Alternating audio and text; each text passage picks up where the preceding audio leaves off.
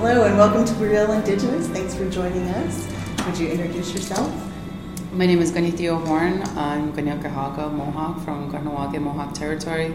I'm an actress, writer, podcaster, mom, cat mom,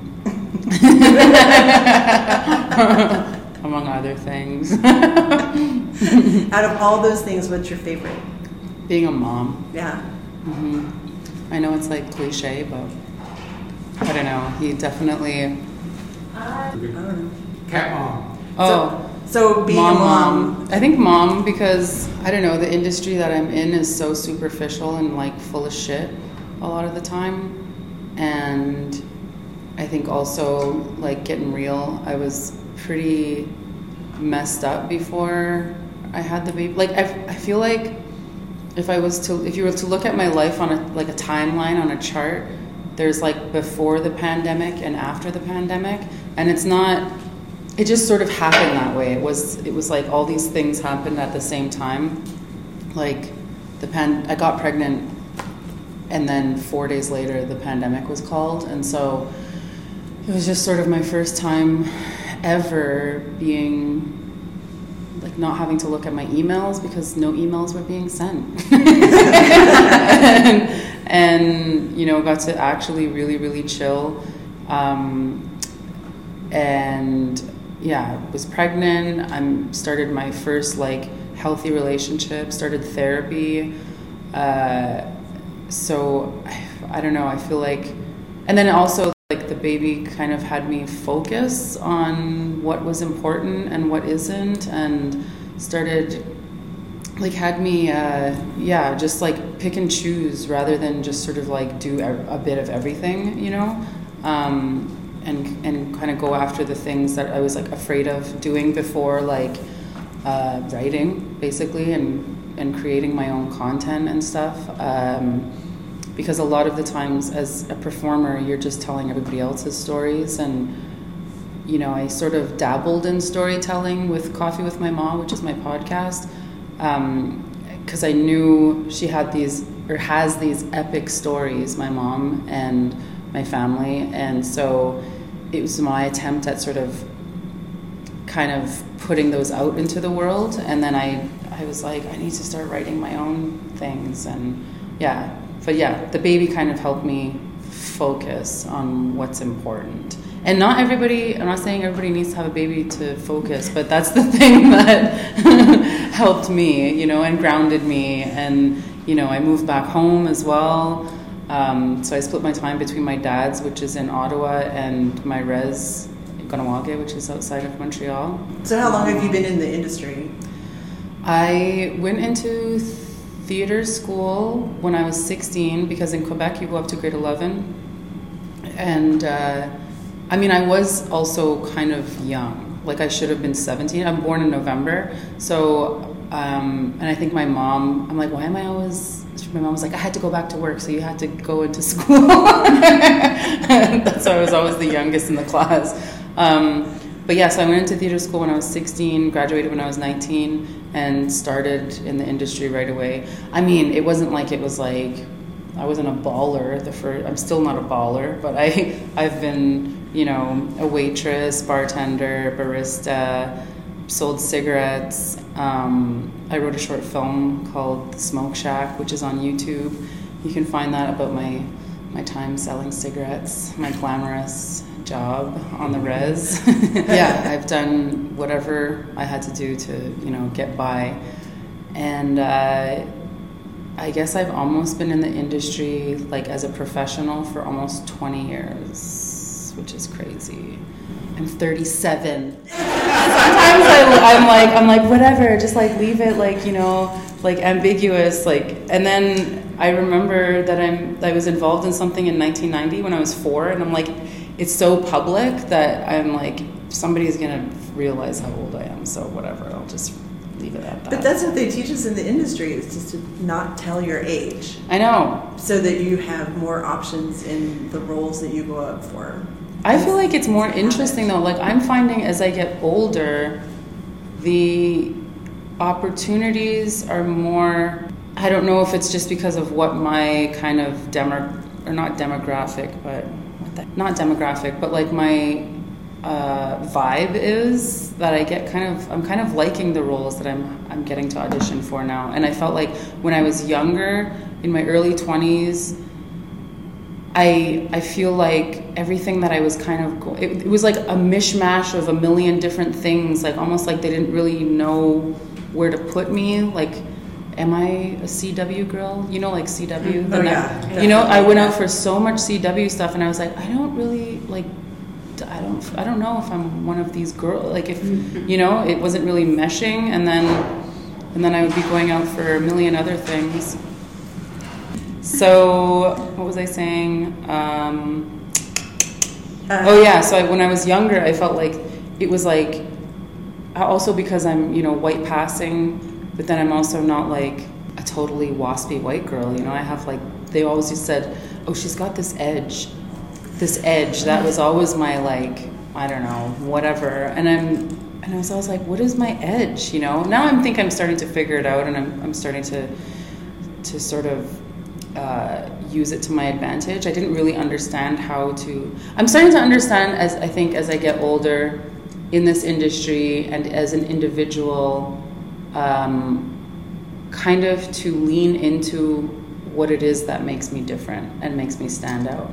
And I think in the beginning, there was a lot of times where I was like, whatever, like I went to theater school, right? And like they would teach you to be an 87-year-old British man. You know what I mean? Like, it's like, I'm like, I can do anything. Right. And in a way, it's great, but because it teaches you to like explore and whatever, but in a way, it was sort of, it didn't help me focus to what my strengths were as a younger person. It was sort of like, I can be a tree. You want me to be a tree? You know what I mean? Like that kind of thing. So I think as I get older, I'm starting to say no to more things, and I'm starting to sort of, you know, like Tanis on Letterkenny, Feather Day on Rutherford, Dear Lady, those I feel like they're all not Tanis, but Feather Day and Dear Lady are post-pandemic me. Like, does that make sense though? Like, I feel like I'm sort of kind of coming into, and I don't know if it's because I'm coming into my own as a person, and it's kind of happening simultaneously as figuring out where I stand in the industry. You know, like I know that I don't fit into this box of what Hollywood wants to imagine an indigenous person is. You know, I'm not dark, brown eyes, you know, I can't fit into this mold, you know. So I've sort of had to carve out my own path, and it's been really hard at some points, but I think I'm getting the hang of it. And I think, you know, this, like, Dear Lady fucking solidified me in Indian country. And, you know, like, Tanis is great in terms of pop culture internationally. It's huge. Like, it's huge. It's mind-blowing. Like, I was sitting in Denver, and this guy walks into the restaurant and has like a Letterkenny hat on, and I was like, what the fuck? I was like, I love it. Like, I love it. It's incredible. And so the fact I feel like, you know, it's a very particular type of show, and I think that put it mildly. Yeah. So I feel like my contribution to it, like, I feel like I've sort of moved the notch a little bit in terms of representation, you know, kind of being able to keep up with, you know, in that environment, and being able to keep up with the material, and, you know, stand out, if I may say so myself. And you know, I remember one time I Googled myself, big mistake, but it was years ago, and Letterkenny was maybe like 3 seasons in, and I remember I saw this like Reddit question, and it was like, who is this person? Is she even native? And then all these people were like, look her up, blah, blah, blah. And then they're like, okay, my mistake. And I was like, yeah, see, okay, there. Like, I've moved it just a little bit, so people understand that we can look like this. We can be mixed race, and we can still be, you know, stand strong in who we are, whether we're city Indians or res Indians or a mix of both, which I kind of feel like I'm actually a mix of both. I was always exposed to outside of the res because my dad is non-native and lived in a small city in Ottawa. So I kind of, I did the both thing. Well, I enjoy all of those roles, and your work, it makes you recognizable. Everybody knows who Dear Lady is, of course, in Oklahoma because that's one of our myths. Mm-hmm. So, how much of I guess that role was new to you? Like, is there a Dear Lady in Ottawa? In Kaniehtiio? Well, so I remember I got the audition and I messaged Migazy, who is one of the producers on it, and I was like, yo, what's the skinny on this role? And he was like, all right, so, and he gave me like a breakdown. He's like, so there's this like legend or of this supernatural being, blah, blah, blah, and started talking. And I was like, oh, the hoof lady. And so we have the hoof lady back home. Oh, okay. And it's basically the same exact kind of, warning sort of being, don't step out of line or the hoof lady's going to get you kind of thing. Yeah. And so it wasn't that new. I was like, oh, I got it. We were always wondering about that. Like, who knows about Dear Lady outside of the Muskogee Creek people? A lot of people. Yeah. A lot of people. Yeah, apparently. All of these myths, I guess, they exist in other tribes as different entities or different names, and but same concepts. So even in Canada, like I'm pretty sure Ojibwe people have it, and I just know for sure we have the hoof lady. Like even back home now, like I'll pull up to get gas, and they're like, hey, hoof lady, and you fill it up for regular. And I'm okay with it because, it could be worse. I'm like, she's a badass. Mm-hmm. I would play her forever. I would love to do a spinoff. She's just she's so emotionally, like, multi-layered and, funny in this weird, wry way, and strong and wise and sad and... like it's hard being immortal, right? And I just read the episode for this season, and that's all. Just saying, it's really good. Do you like to read? Have you read Stephen Graham Jones' books about Elkhead Lady? No. Oh, yeah. You need to read his stuff. You should read his stuff. Oh my gosh, I have to write that down. Ooh. Yeah. It's like a novel? Yeah, it's a horror genre. Dope. Yes. Okay. And he's from Texas. He's from Texas. Yeah, I know that. I don't know exactly what tribe he is, though. I can't remember what tribe he is, but he's big time. He's Cree. He's gotten a lot bigger in the last year since one of his books. Stephen King mentioned one of his books about liking it, and he kind of blew up. He kind of blew up after that. Oh, cool. Yeah. So what is it? Elkhead Lady? Well, the character is Elkhead. Woman. Okay. And it's The Only Good Indians is the book. Okay. Cool. And we just talked about it on our podcast not too long ago. Cool. Yeah, I'll have to check that out. It's a revenge film. Revenge book. Oh, I love that. I wonder if there's an audiobook version. There is. I just listened to it. Okay. Who narrated it? No, I can't remember who it was. He's a res guy. Okay, cool. But at the end, the author comes on and kind of gives cool. Okay, good. I'm all about that audiobook action. Mm-hmm. It's a good one. Yeah, okay, He does a really good job reading it. Good. Yeah, and it's gory. So, now that you have reached a certain level of performance, are you looking at writing or producing? Yeah, so a few years ago, okay, where do I start? I've always played, I'm always sort of on the peripheral, right? Like with Tanis, she's not one of the leads. Dear Lady isn't one of the leads. Feather Day isn't one of the leads. And that's sort of been my, I have like about 70 credits, and basically most of them are in that vein, kind of just right on the peripheral. But everyone's always like, we love you in this role, well, and so I'm like, I just want to carry, I can carry a film, I could carry a series, so I realized I guess I got to write it myself. So a few years ago, I kind of came up with, I wanted to do like a Home Alone adult version. I was like, I just want to stay in one location.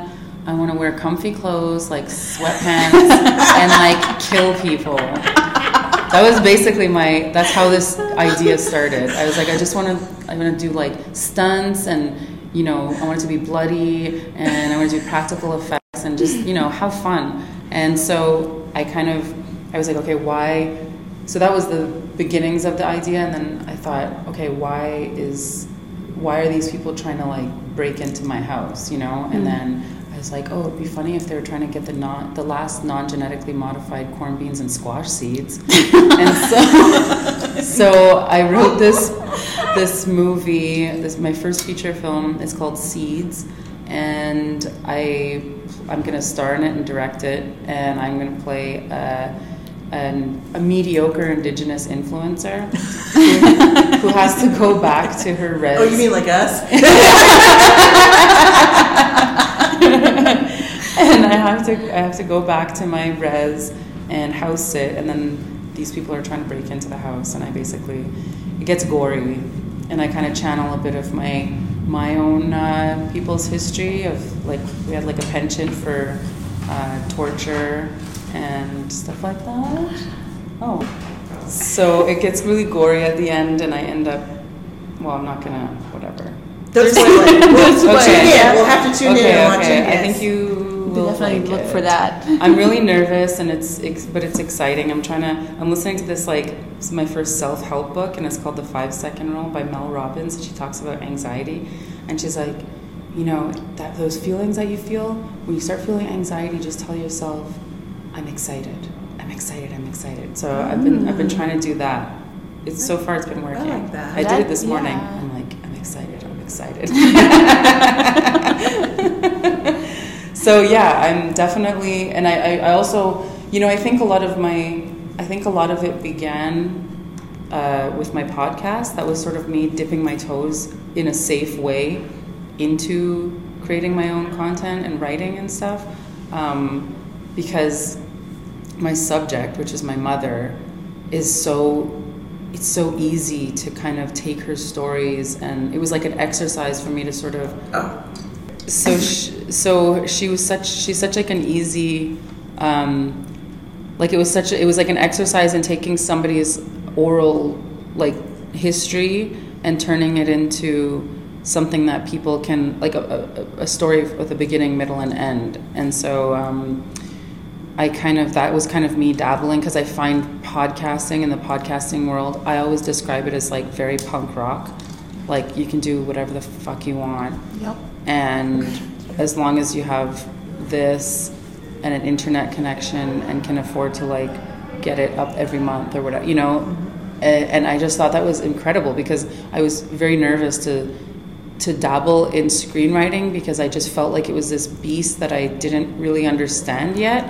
And, you know, you just got to do it. I realized after I did the podcast, and then that's when I started, you know, that's when I started writing this script, basically. And it was horrible. Like, I was like, oh my God, I can't believe I sent that to somebody. But then, you know, now it's in like a good, like I read it and I'm like, oh my God, it moves, and, you know, there's still work to be done. It's not perfect, but I'm really proud of, you know, it going from whatever it was to this place. So, and I have plans to, I really want to do a series on my mother's life, because she was a model in the 60s and big part of the civil rights movement, She came down to Oklahoma, and she has like I should get her to tell that story.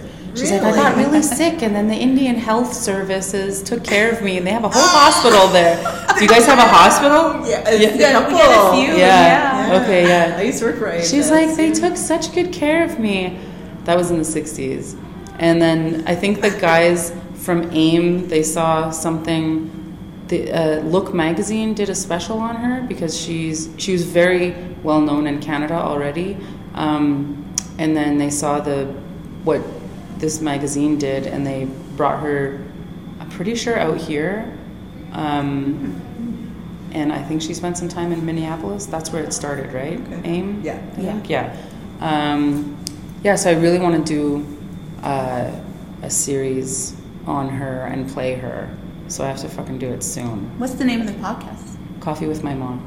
Awesome. I'll have to look that up. It's on iTunes. I think I paid my bill.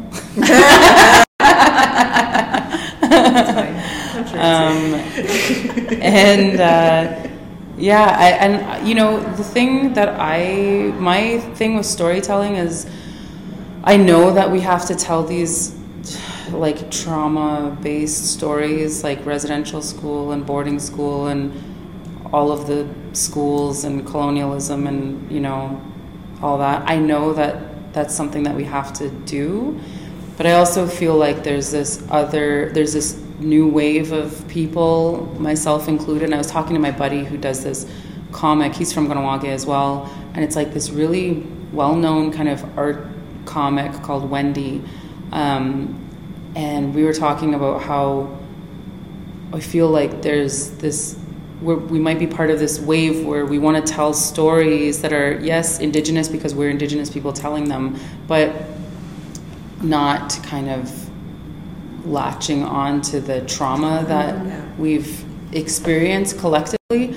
I, for one, want to, like Seeds, the movie that I wrote, there's aspects of maybe talking about, it's a food sovereignty movie. It turned into a food sovereignty movie. So, because I'm Indigenous and because there are issues that mean a lot to me, that it ended up happening organically. I would love to do, I've started developing a script with Imaginative Scriptwriters Lab, which is like an Indigenous version. It's an Indigenous female version of the movie 9 to 5. Oh. Yeah. So I want to do it with Jana. Oh, Jana, yes. That would be awesome. Right. So I started writing that. That would be funny. Oh my God. So they kidnap their chief and council. They kidnap their chief and council instead of their boss. And they rewrite, because he sold off a bunch of land to big developers, so they are trying to write that. Anyways. Oh wow, that would be fun. Right, and so I kind of want to do stuff like that, or like an Indigenous Bridesmaids, or I want to do fun stuff like that. Indigenous rom-com. Angela and I have been asking for a rom-com. You know who wrote one? Alex Lazarowicz. I read it, and it's fucking hilarious. Really? It's so good. So we were asking Sarah for one, and Sarah's like, I'm no. working on it. Does she want? Oh no, Jana was like no. Jana was like no, and Sarah was like, she wants to be Nora Ephron. Oh yeah, she loves Nora Ephron. That's so funny. I did a panel with her, and she talks about Nora Ephron all the time. I'm like, really? Okay. So yeah, I kind of want to be sort of part of. There is also things that I want to write, like my mom's story is very political, and then I do eventually also want to write kind of a coming of age story that takes place after 1990. I don't know if you guys know about the 1990 Oka crisis. Mm-hmm. Okay, so the army surrounded. There was a standoff between a bunch of Mohawks and some other Indigenous people, and the Canadian Army moved in, and we were surrounded for 78 days. And then on September 26, 1990, we came out, and many horrible things happened, but also my sister was bayoneted in the chest by a soldier while she was protecting me, and there's a very famous photo of that. So I've kind of been in the spotlight in a weird way in Canada since I was a kid. Anyway, so that... after that happened, for the world it ended in 1990. But for us, I basically grew up in. I'll just talk loud. I basically grew up in a post-war setting, Yeah. So I really want to do a comedy, not a comedy. Kaniehtiio, not a comedy. Scratch that. I want to do a coming-of-age film in 1992 in Kaniehtiio, because that's when I grew up, and it was really messed up time, totally yeah, it was post-war. So That's what I liked about Dairy Girls. oh Dairy yeah. Girls? I haven't seen that yet. They're in the 80s, 90s. Yeah, the Irish. during the Northern Ireland Yes. conflict, coming of age. And Oh my just God. juxtaposing You're so the right. insanity of being a teenage girl Yeah. with all of that conflict that's going on, where they just skip past all the soldiers. That's and- such a Yeah. great. Yeah, that's what we used like. yeah, It was like, oh, the cops, like. yeah. Or like, we gotta go get Ma. She just got beat up by the cops. You know, like that was Yeah. literally. I was like 6. Yeah. I was like, okay, we gotta go get Mom. Yeah. It's okay. So yeah, I don't know. Is there anything else you guys want to talk about? We have to talk about Feather Day. We do have to talk about Feather Day. Feather Day is like my hero. Really? Oh my gosh. We all know her. We all love her. We're all terrified of her. And we want to be her. And we want to We be want to her. be Feather Day. Yes. We're the urban natives here, so we're like, we all understand all the industrious part of, owning a business and stuff like that, but it's like, we want to be able to walk into a room and people be like, oh my God. We get scared. Like, shh, don't talk. I loved playing her so much, and I remember when I was like, when do I get to be on your show? Because when they were auditioning and doing everything, it was the pandemic, but I was also totally freaking pregnant, so I was like, I better get in on this. And so I muscle my way in. But I taped for it, and I remember taping in my bathroom, but I did an excellent tape, and I sort of channeled her after some women back home. Her accent is definitely my cousin Wanda Holly. And I showed her, I'm like, you recognize this person? And she's like, oh. I'm like, I'm talking like you. She's like, oh yeah. I'm like, it's you. I'm like, I'm doing an impersonation of you basically.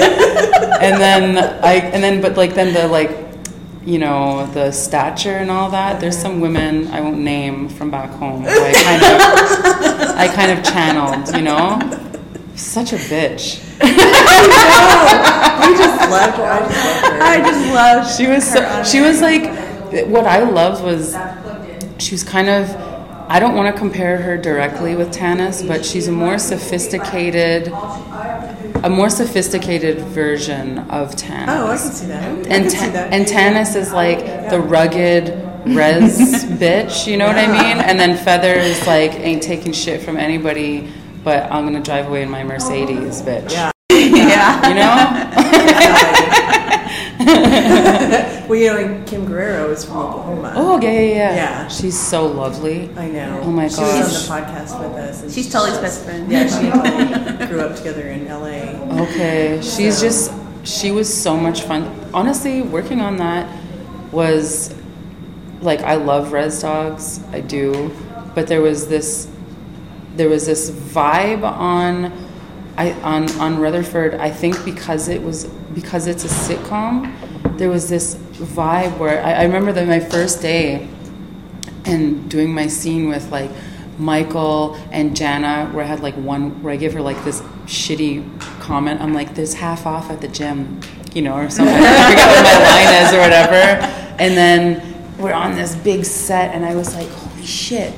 I'm like, this is the first time I've ever gotten to be like funny and fun with other Indigenous people at this level. Mm-hmm. I've done, some lower level comedies, whatever, but that was an incredible thing. And there was this vibe, and everybody was just so welcoming. And I think Sierra really set this tone that I would work for her any day. Yeah.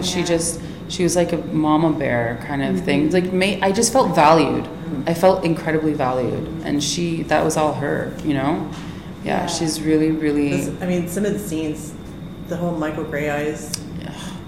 He's so good. So Terry good. Thomas' character, that was so well written, and all characters were well written and relatable. That's what I liked about it. It was so relatable because we knew those people, we are those people, and that's the first time I felt like that we've been seen. Yeah, exactly. And like seen, and like we can make fun of ourselves. Yeah. Like there's so many things where it's like if somebody else did that, like a non-Indigenous person would be like, whoa, sit down. But we can do it to each other. Exactly. I know. That's why I tell everybody at work, nobody's neater than us. Yeah. Oh my God. Us Are we Indigenous ever? girls, we tease me. Yeah. Oh yeah. I always have to tell people I know, non-native people I know, if I don't make fun of you, I don't like you. Yeah, exactly. So true. Lucy, do you have any questions? You want to add? No. Well, I guess that's all we have for now. And thank you so much for your time. We really appreciate you talking to us. Of course. This is such an incredible event. I know. It's so cool. I was like, this is like powwow for nerds. Exactly. It is though. I was like, holy, look at all the